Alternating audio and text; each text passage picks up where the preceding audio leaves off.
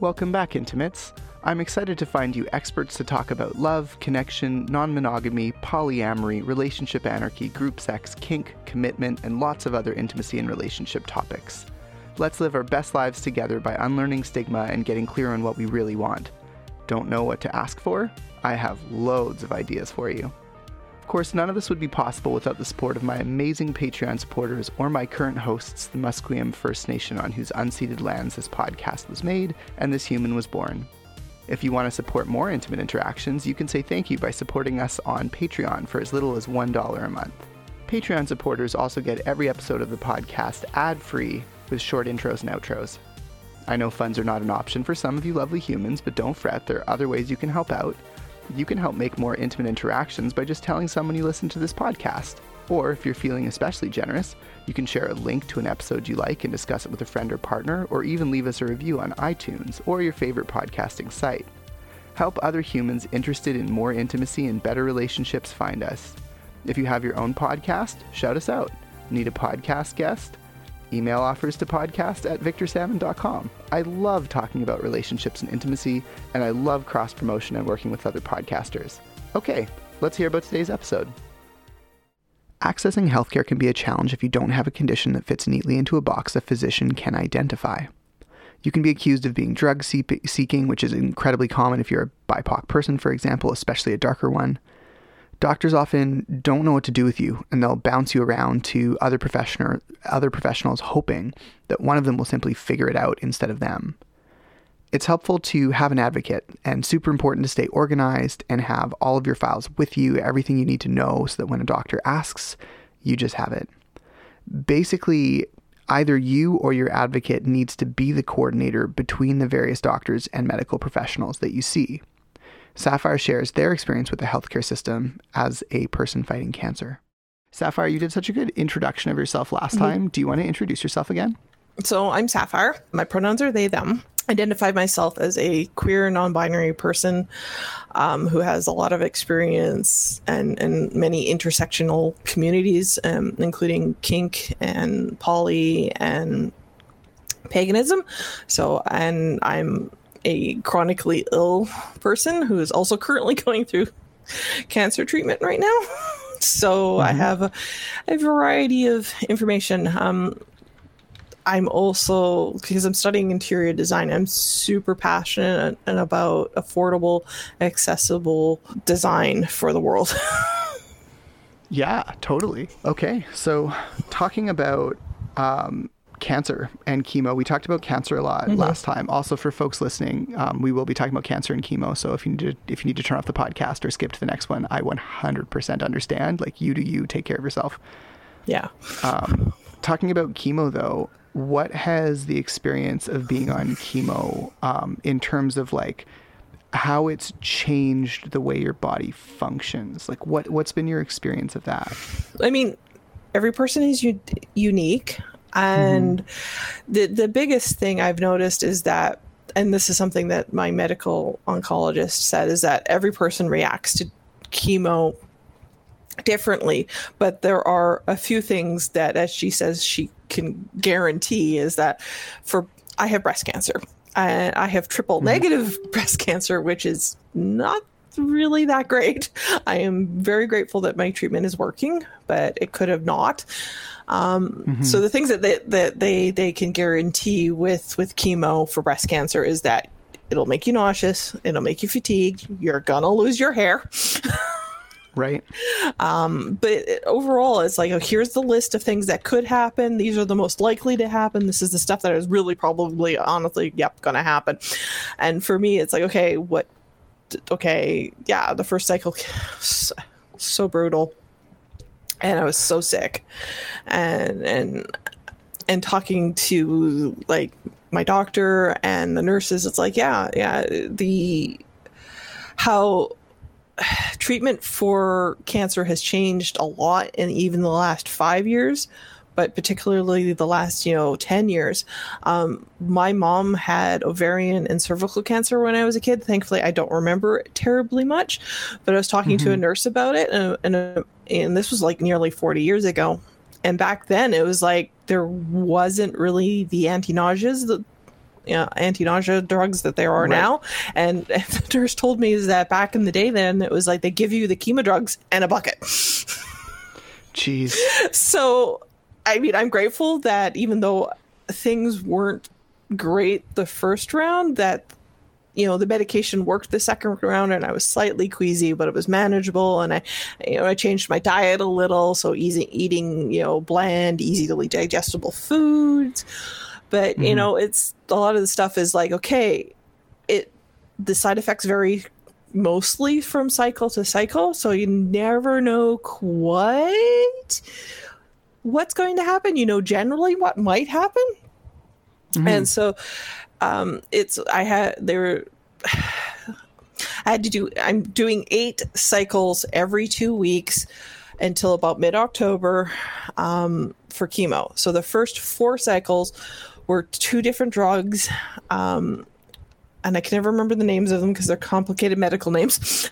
It was like doxorubicin, and the other one something that starts with a C, and I can't remember it off the top of my head. Sure. Hang on. I think I have my notebook. And this is one of the other things is that when I first had my first appointment at the BC Cancer Agency, they handed me this booklet that it's got to be like a good 1.5 inches thick of all the notes of this is your life as a chemo patient. Cyclophosphamide. That's it. So those are the 2 drugs in the first 4 cycles, and those are the ones that are the most hard on your immune system. That is the one where we'll wipe out your immune system. Not only will it lower your white blood cells, which makes you more susceptible with being able to get sick. So not only was I washing my hands ridiculous amounts for COVID, right? Like every time I go to the washroom, anytime I eat, literally anytime I think about touching anything, I'm like, have I washed my hands? Right. And then also it lowers your platelets, so you're more easily susceptible to bruises and bleeding if you get a cut. Or don't blow your nose too hard, you'll give yourself a nosebleed. I like how my brain went immediately to all the kink play I couldn't do, and you're like, no, Victor, don't blow your nose. Yeah. White cells. Where's the third one? Crap, what's the third one? So while you're thinking about that, I looked up triple negative breast cancer. Yeah. And I'm learning all about the epidermal growth factor receptor, the estrogen receptors, and the progesterone receptors. Yes. And that somehow in triple negative breast cancer, all 3 of those receptors are absent, which means most of the traditional therapies apparently don't work. Exactly. I'm sure you know all of this. Yes, I do. And I was going to actually come back to that, is that's what triple negative means, is that... Oh, sorry. Is that most common, the first thing that they do when someone is diagnosed with breast cancer is do those 3 tests. Is they test for estrogen, test for progesterone, and test for this, I think it's a protein, the HER2, because if any of those 3 things come back positive, then they can selectively target the cancer with hormone therapy or the protein therapy, which can make it easier, not always, can make it easier to target chemo to make it work better. So if it comes back triple negative, it means that chemo sometimes can't work because it's just there's not a selective thing that they can target. And triple negative often is more aggressive growing, especially in folks under the age of 50, which, hi, I'm 44. So the fact that sucks. Yeah. And it's also like, it's a roll. Like you seriously managed to roll like a 2 on a D20. Yeah. Yeah. Like it's between 10 and 15%. So yeah, you rolled like a 3 or under. Yeah. Like you had a DC of 4. Yeah. You did not roll well enough on your D20. Yeah. So the fact that not only did I have breast cancer, but I had triple negative breast cancer. So when I started treatment, we had no idea whether chemo was going to work.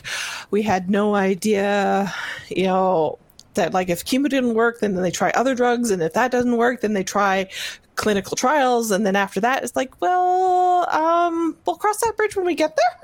Because it's like, because, my doctor was really honest with me, is like, triple negative is not what you want to hear.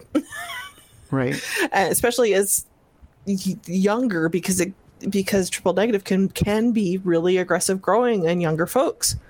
So Right. it can go from I initially the lump was like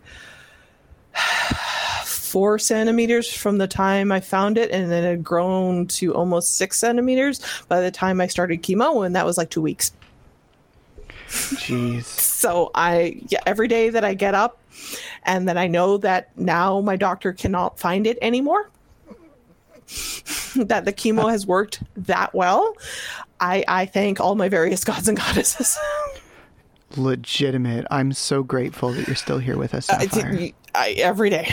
It's not been fun, and there's definitely been challenges with it, but I am so grateful that chemo is working, because there was a chance that it couldn't have. And that was my Right. biggest fear going into this, was that chemo wasn't going to work. And that would be the end of poor Sapphire. Yes.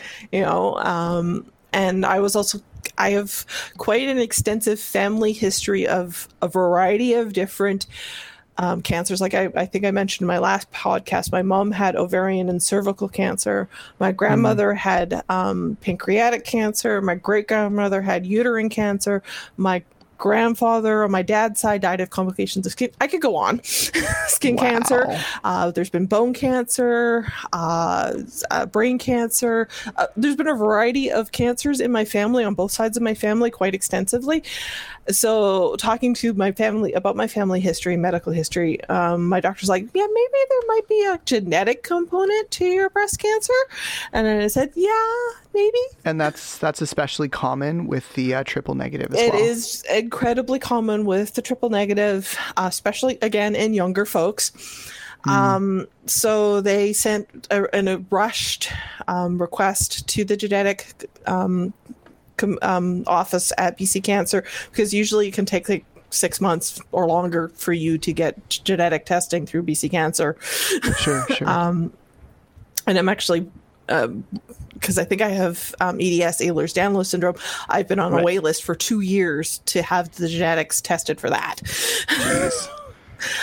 It's crazy when we talk about wait lists, because when my doctor identified that I might have cancer in one of my lymph nodes, I didn't, but I had this weird asymmetrical swelling, which I think turned out to be scarred tissue from a really bad infection I'd had, where my lymph glands both swole up very large, and one of them just developed scarred tissue and didn't quite go down all the way. So I was like, oh shit, my lymph glands are asymmetrical, but I don't seem to be sick. What's going on?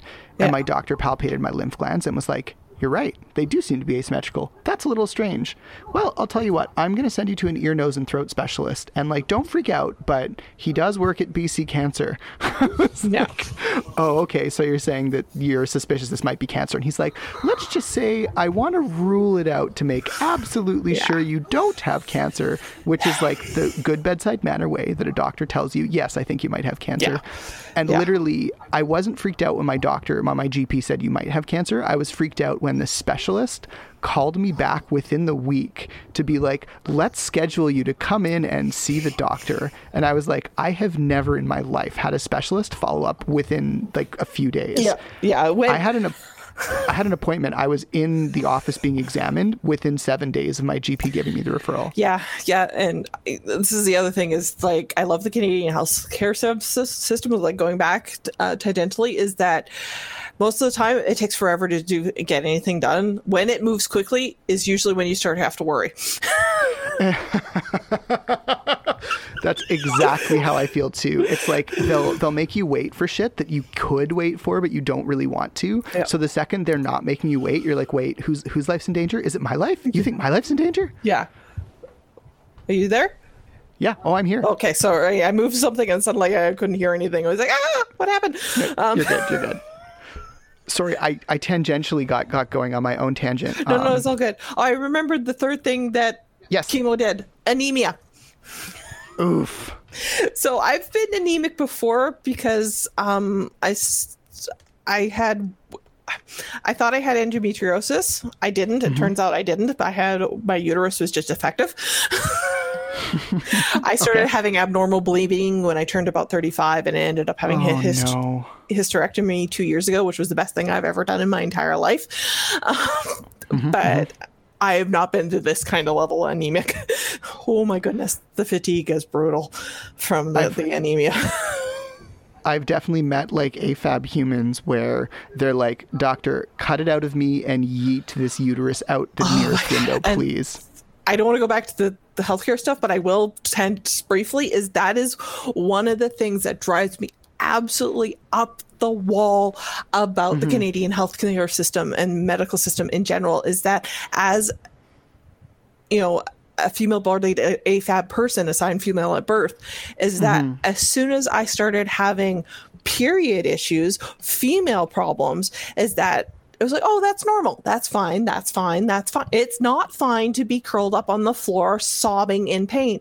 My sister was diagnosed in her teens with severe endometriosis. I can remember pretty much from the day she started having her period of her literally being curled up on the bathroom floor, sobbing in pain because her periods were so bad. And it took years and years of talking with my mom, advocating for her and stuff, to get her on like hormones, to get her diagnosed with endometriosis. She worked with a specialist out of Women's and Children who's amazing, out of Women's, who's the head of the pelvic pain clinic, which is also an amazing place.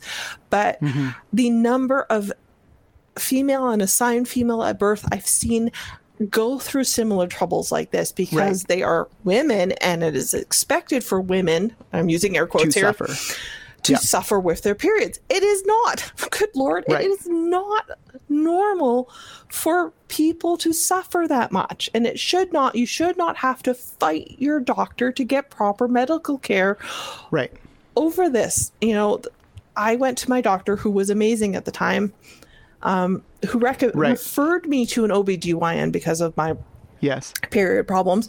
The OBGYN, and now at this point I've had 4 children with complications with all of my pregnancies, including 2 preterm babies who I had preterm labor with. Dante, who's 22, was born at 6 weeks early after having preterm labor and in the hospital on and off for a couple months before. Ash, I ended up, after a couple of months of preterm labor, actually ended up in hospital on enforced bed rest for 10 days before he was born at 5 weeks early. Gray, I started having preterm labor at like 7 months pregnant and was in and out of hospital. And when he was born, they were born. Gray's not super particular on the pronouns, so I switch sometimes with their pronouns. When they were born, I actually hemorrhaged. Oh no. Which was super scary.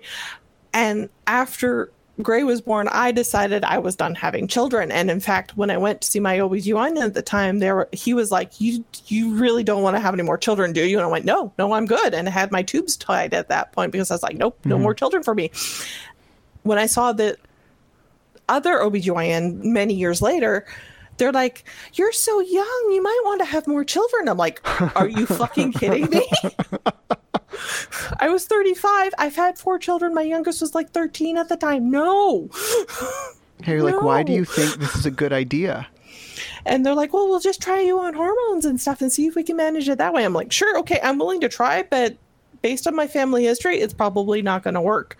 You are generous, friend, to be willing to try hormones when at that point you were like, literally like, let's see who can throw this uterus the farthest. Just cut it out of me and huck it. Yeah. I mean, I went through a bunch of stuff with that, and eventually did get to the point where I was pushing for surgery, but the OBGYN I was seeing at the time wouldn't hear it, and I eventually changed doctors. And when I had eventually was able to change doctors, when I first saw that doctor, at that point I had been bleeding for 6 months. That wasn't it wasn't like I was heavy bleeding, but it was like the hormones I was done on knocked it down to slightly bleeding, but never stopped. So you were just continuously spotting, basically. Continuously spotting for 6 months. Jesus. And when I went and saw that doctor, he was the surgeon who did my hysterectomy. He's like, so when would you like surgery? And I'm like, I could hug you.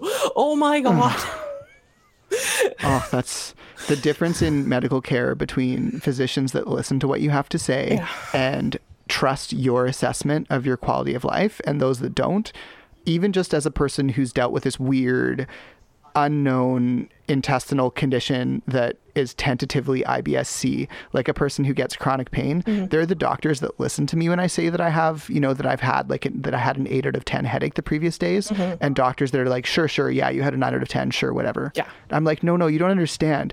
I've done decorative cutting for fun where someone cuts a design into my skin with a scalpel without anesthetic. I'm not lying when I say 9 out of 10. Like, I'm not, like, 9 out of 10 is the highest pain I've ever reported in my entire life. And there are 2 or 3 headaches that are the most notable in the entirety of my life where I can say I was starting to get shock symptoms from the pain. Like, I was getting tingles in my hands. Like, I couldn't quite feel my hands. I had weakness. I had brain fog. Like, the pain was so intense, I couldn't manage. Like, I just couldn't, right? Like, I was like on the ground, on carpet, being like, I kind of want to be in the bath in hot water, but also if I like pass out, that's not a good place to be. No drowning. no drowning. And then also, like, if I pass out and this is actually really serious, do I just die? Yeah. Like, I've definitely taken all the painkillers I can at that point, and they're not controlling the pain. And you come to this place of acceptance where you're just like, oh, this pain's entirely out of my control, and that has to be okay, because if it's not okay, I'm going to panic in addition to this, and that's not going to help anything. As somebody who's been chronically ill and had chronic issues for almost 18 years, because that's how old Gray will be in January. I've had back issues pretty much for 18 years, and I've been fighting the medical system over my back issues for 18 years. Because doctors are fat phobic assholes. Yeah. They're fat phobic, dismissive of female bodied pain assholes. Not all of them, but on the majority. Well, there's a lot of bigotry stacking there, right? Yeah. There's the fact that you're femme presenting. There's the fact that you're AFAB. There's being larger. There's being different in gender. Like any and all of that stuff. Yeah, is like even before I had all my like gender stuff going on, and I've been a larger person pretty much most of my adult life. I think it's just genetics. Sure. My grandmother was 6'2" and probably around 250, 300 pounds. She was not a small lady. Wow. Genetic. Very solid. Genetic. A large German lady. Sure. Could crush you with her hand kind of thing. Yeah. And my mom's not a small person. It's genetics. I don't look like I'm 250 pounds, but I am. Probably because you're tall. I am 5'8", and then deceptively hiding. Some people are like, really? You're that heavy? I'm like, yeah, I'm dense. I am dense. A lot of it's muscle, okay. But and I've been dealing with back problems pretty much as long as I can remember. Also probably genetics and the fact that I probably have EDS. And I didn't realize that was a thing that was a problem. Well, and it can make it so hard to exercise because nothing's holding your joints in place except the muscle. No, and when I first noticed it was my first pregnancy with my oldest daughter, who's now 25.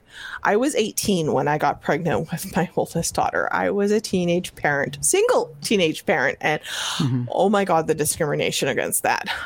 Because this was 25 years ago, and things have kind of changed, but not really.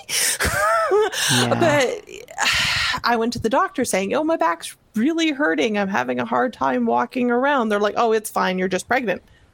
Okay. Thanks. Like, and I've now had my kid. After she was born, it's like, my back's still hurting. Oh, you were pregnant. It's fine. Okay. All right. I was 18. I didn't really have the balls to stand up to my doctor at that point. And then when I was, pregnant with my second child, I noticed that my back got sore sooner in my pregnancy and took longer for me to bounce back. And with with Ash and Gray, it was like by the end of my pregnancies with them, I couldn't walk. You know, That's terrible. and like I finally went to the doctor, and the doctor's like, okay, and sent me for some tests and stuff, and sent me to a specialist who's like, oh, you shouldn't be lifting or carrying anything over 20 pounds. I literally went like, I have a newborn and a 2-year-old. That's not happening. Right. And then over the years is like my back, I would have times where my back would seize up so bad that I had to be carried out of my house on a spine board, Oh, no. taken to the ER, and have a bunch of tests run where doctors like, we don't know what's wrong with you. Oh, Right. your back's out of alignment, but we don't know why you can't move. Oof. Or Yeah. like, and then, oh, you need to follow up with your regular GP. Follow up with my regular GP. Well, your x-rays show that there's nothing, wrong with the nerves or anything. There is structural anomalies, but we can't figure out why you're in so much pain and can't move and have numb spots on your legs. I'm like, That sounds awful. CTs aren't designed to look at soft tissues. Could I have an MRI? No. That sucks. What? I'm so sorry, Sapphire. That sounds horrible. I have an amazing doctor now. He's been wonderful, and I actually have been managing my back stuff fairly well considering. Oh my goodness. I don't know what I would do without my GP. Yeah. Not to make this about me, No, but yeah, I have a good doctor now, and he listens to me. But or Great. I go to my doctor, and they'd be like, "Well, you need to go to physiotherapy." I'm on welfare. That's the other thing, that physio is not covered by MSP, or if it is covered, Right. it's 6 visits. They cover 6 visits. And when your physio Right. wants to see you every 2 weeks, you do Right. the math, right? Yeah. It's like, Ironically, when I got injured at work, Workers' Compensation Board covered me really well for physio. Mm-hmm. I lurched my back moving a printer, and they were like, cool, we're going to give you as many visits as you want for 2 months or whatever. And then if you need to extend your time, you need to get your physio to send us a letter explaining why you didn't recover in this time period. yeah. So I was like, that's amazing. yeah. So it's like, I can't go to physio because I can't afford to go to physio, because even if it's covered, it's still, I think it was like $20 or $25 a visit, which is not horrible, but it's like, I don't have Right. that in my budget. And then there's premium assistance as well that gives you, I think, $20 per session, Yeah. up to 10 sessions a year, Yeah. which is not And that's only a useful. relatively new thing. Oh, right. Yeah. Yeah, I've been dealing with my back stuff for, like I said, 18 years, and Right. that wasn't a thing back then. And Right. or they're like, my doctor would be like, oh, you just need to exercise and lose weight. I'm like, I literally can't get out of bed. How am I supposed to exercise and Yeah. lose weight when I can't get out of bed? And the attitude I felt like was, oh, you're just drug seeking. I'm not drug seeking. I hate taking. Right. I hate taking opiates because they knock my ass out. Yeah. Well, it's like, I don't like taking My- D3s. I don't like taking morphine. I don't like Right. taking strong drugs because they knock my ass out. And when Mm-hmm. my kids were really little, I was a single parent, and I can't afford Right. to be unconscious basically with, 2 small children. yeah, totally. Even now I can't really afford to be out of it based on like with opiates and stuff. So I'm like, I know you give me a prescription for T3s that like 10 pills and it'll last me like a month. Right. I'm not drug seeking. I'm literally legit in pain and want to figure out how am I supposed to function in my everyday life. And it took me 14 years until my physiotherapist said, hey, why is your back like this? Have you Right. ever considered going for an MRI? And I'm like, I've been trying for 14 years. And she sent a letter to my doctor, and my doctor was like, okay, because my doctor's amazing, and finally sent me for an MRI, which showed what I had basically been saying up to that point for 14 years, is that I have nerve damage and nerve compression in my back. Right. Yeah, I feel like if you go to enough doctors and you advocate hard enough, you'll get everything you need. But you basically need to go with a partner or someone impartial, or that the doctor sees as impartial, to advocate for you, which is ridiculous. Yeah, I mean, and unfortunately, I am not the only person I know who's run into stuff like this, especially if there are larger folks. Totally. Especially if they're larger assigned female at birth folks, because Yeah.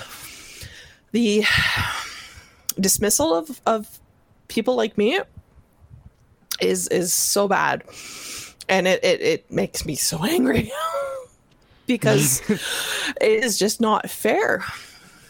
And yeah, anyway, it's reasonable to be really angry about that because it is. I got totally slightly sidetracked because like stuff like that makes me so mad. Yeah. That's okay, though. You're allowed to be mad. Yeah.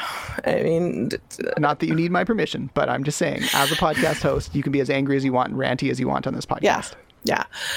And I mean, I am grateful because I have friends and family who live in the States, and I know how bad it can be down there. Right. My husband's mom lives in Seattle and has MS. I can't even imagine. Yeah. She's lucky that she has really good extended health care through her work, but a lot of folks I know don't. Mm-hmm. And they're just like, and I try not to look at the news articles too much because it stresses me out, but I see the stuff that folks in the States are experiencing because of COVID. Like, I've been in hospital for 20 days and now I owe $2 million. And I'm not really exaggerating on that. Not much. To mention the long haulers, whole long haul situation of all the people that end up with symptoms for more than 100 days. Yeah. It's not looking great. But fortunately, that's only, I think, about 5% of all the people that have it. Yeah. But it's bad. It's scary stuff. So, since we are on a new topic, would you like to end the session and we will start another one and talk more about adjusting to a new normal? Yeah, sure. That sounds good. Sounds good. Thank you so much again, Sapphire, for being on my podcast. You are most talking welcome. With me. Yeah. So how was it, Intimates? Did you love something you heard, or maybe you're upset by something I said? Leave your comments on facebook.com/intimateinteractions, or you can go to patreon.com/VictorSalmon, where you can find our Discord server. All of these communities are available on intimatepodcast.com, and I genuinely look forward to speaking with you soon. If you liked it, please consider helping us pay for show costs over at Patreon for as little as $1 per month. It's incredibly helpful. It's just $1 a month. If you can afford it, we would hugely appreciate having your support. And hey, if that doesn't work for you, I completely understand.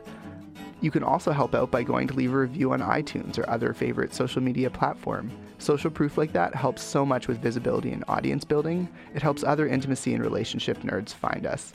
And if any of that just sounds like too much work, you can always do something really simple and it still goes a long way. Something like just tapping share and sending an episode that you liked, maybe a favorite, to a friend or partner, or maybe you can send them something you think they might really like. That's probably more considerate. Thanks so much for your time and for your help in keeping us making more of Intimate Interactions. Oh yeah, I almost forgot. The intro music was Driving in the Rain by Timecrawler, and this outro music is Acoustic Blues by Jason Shaw.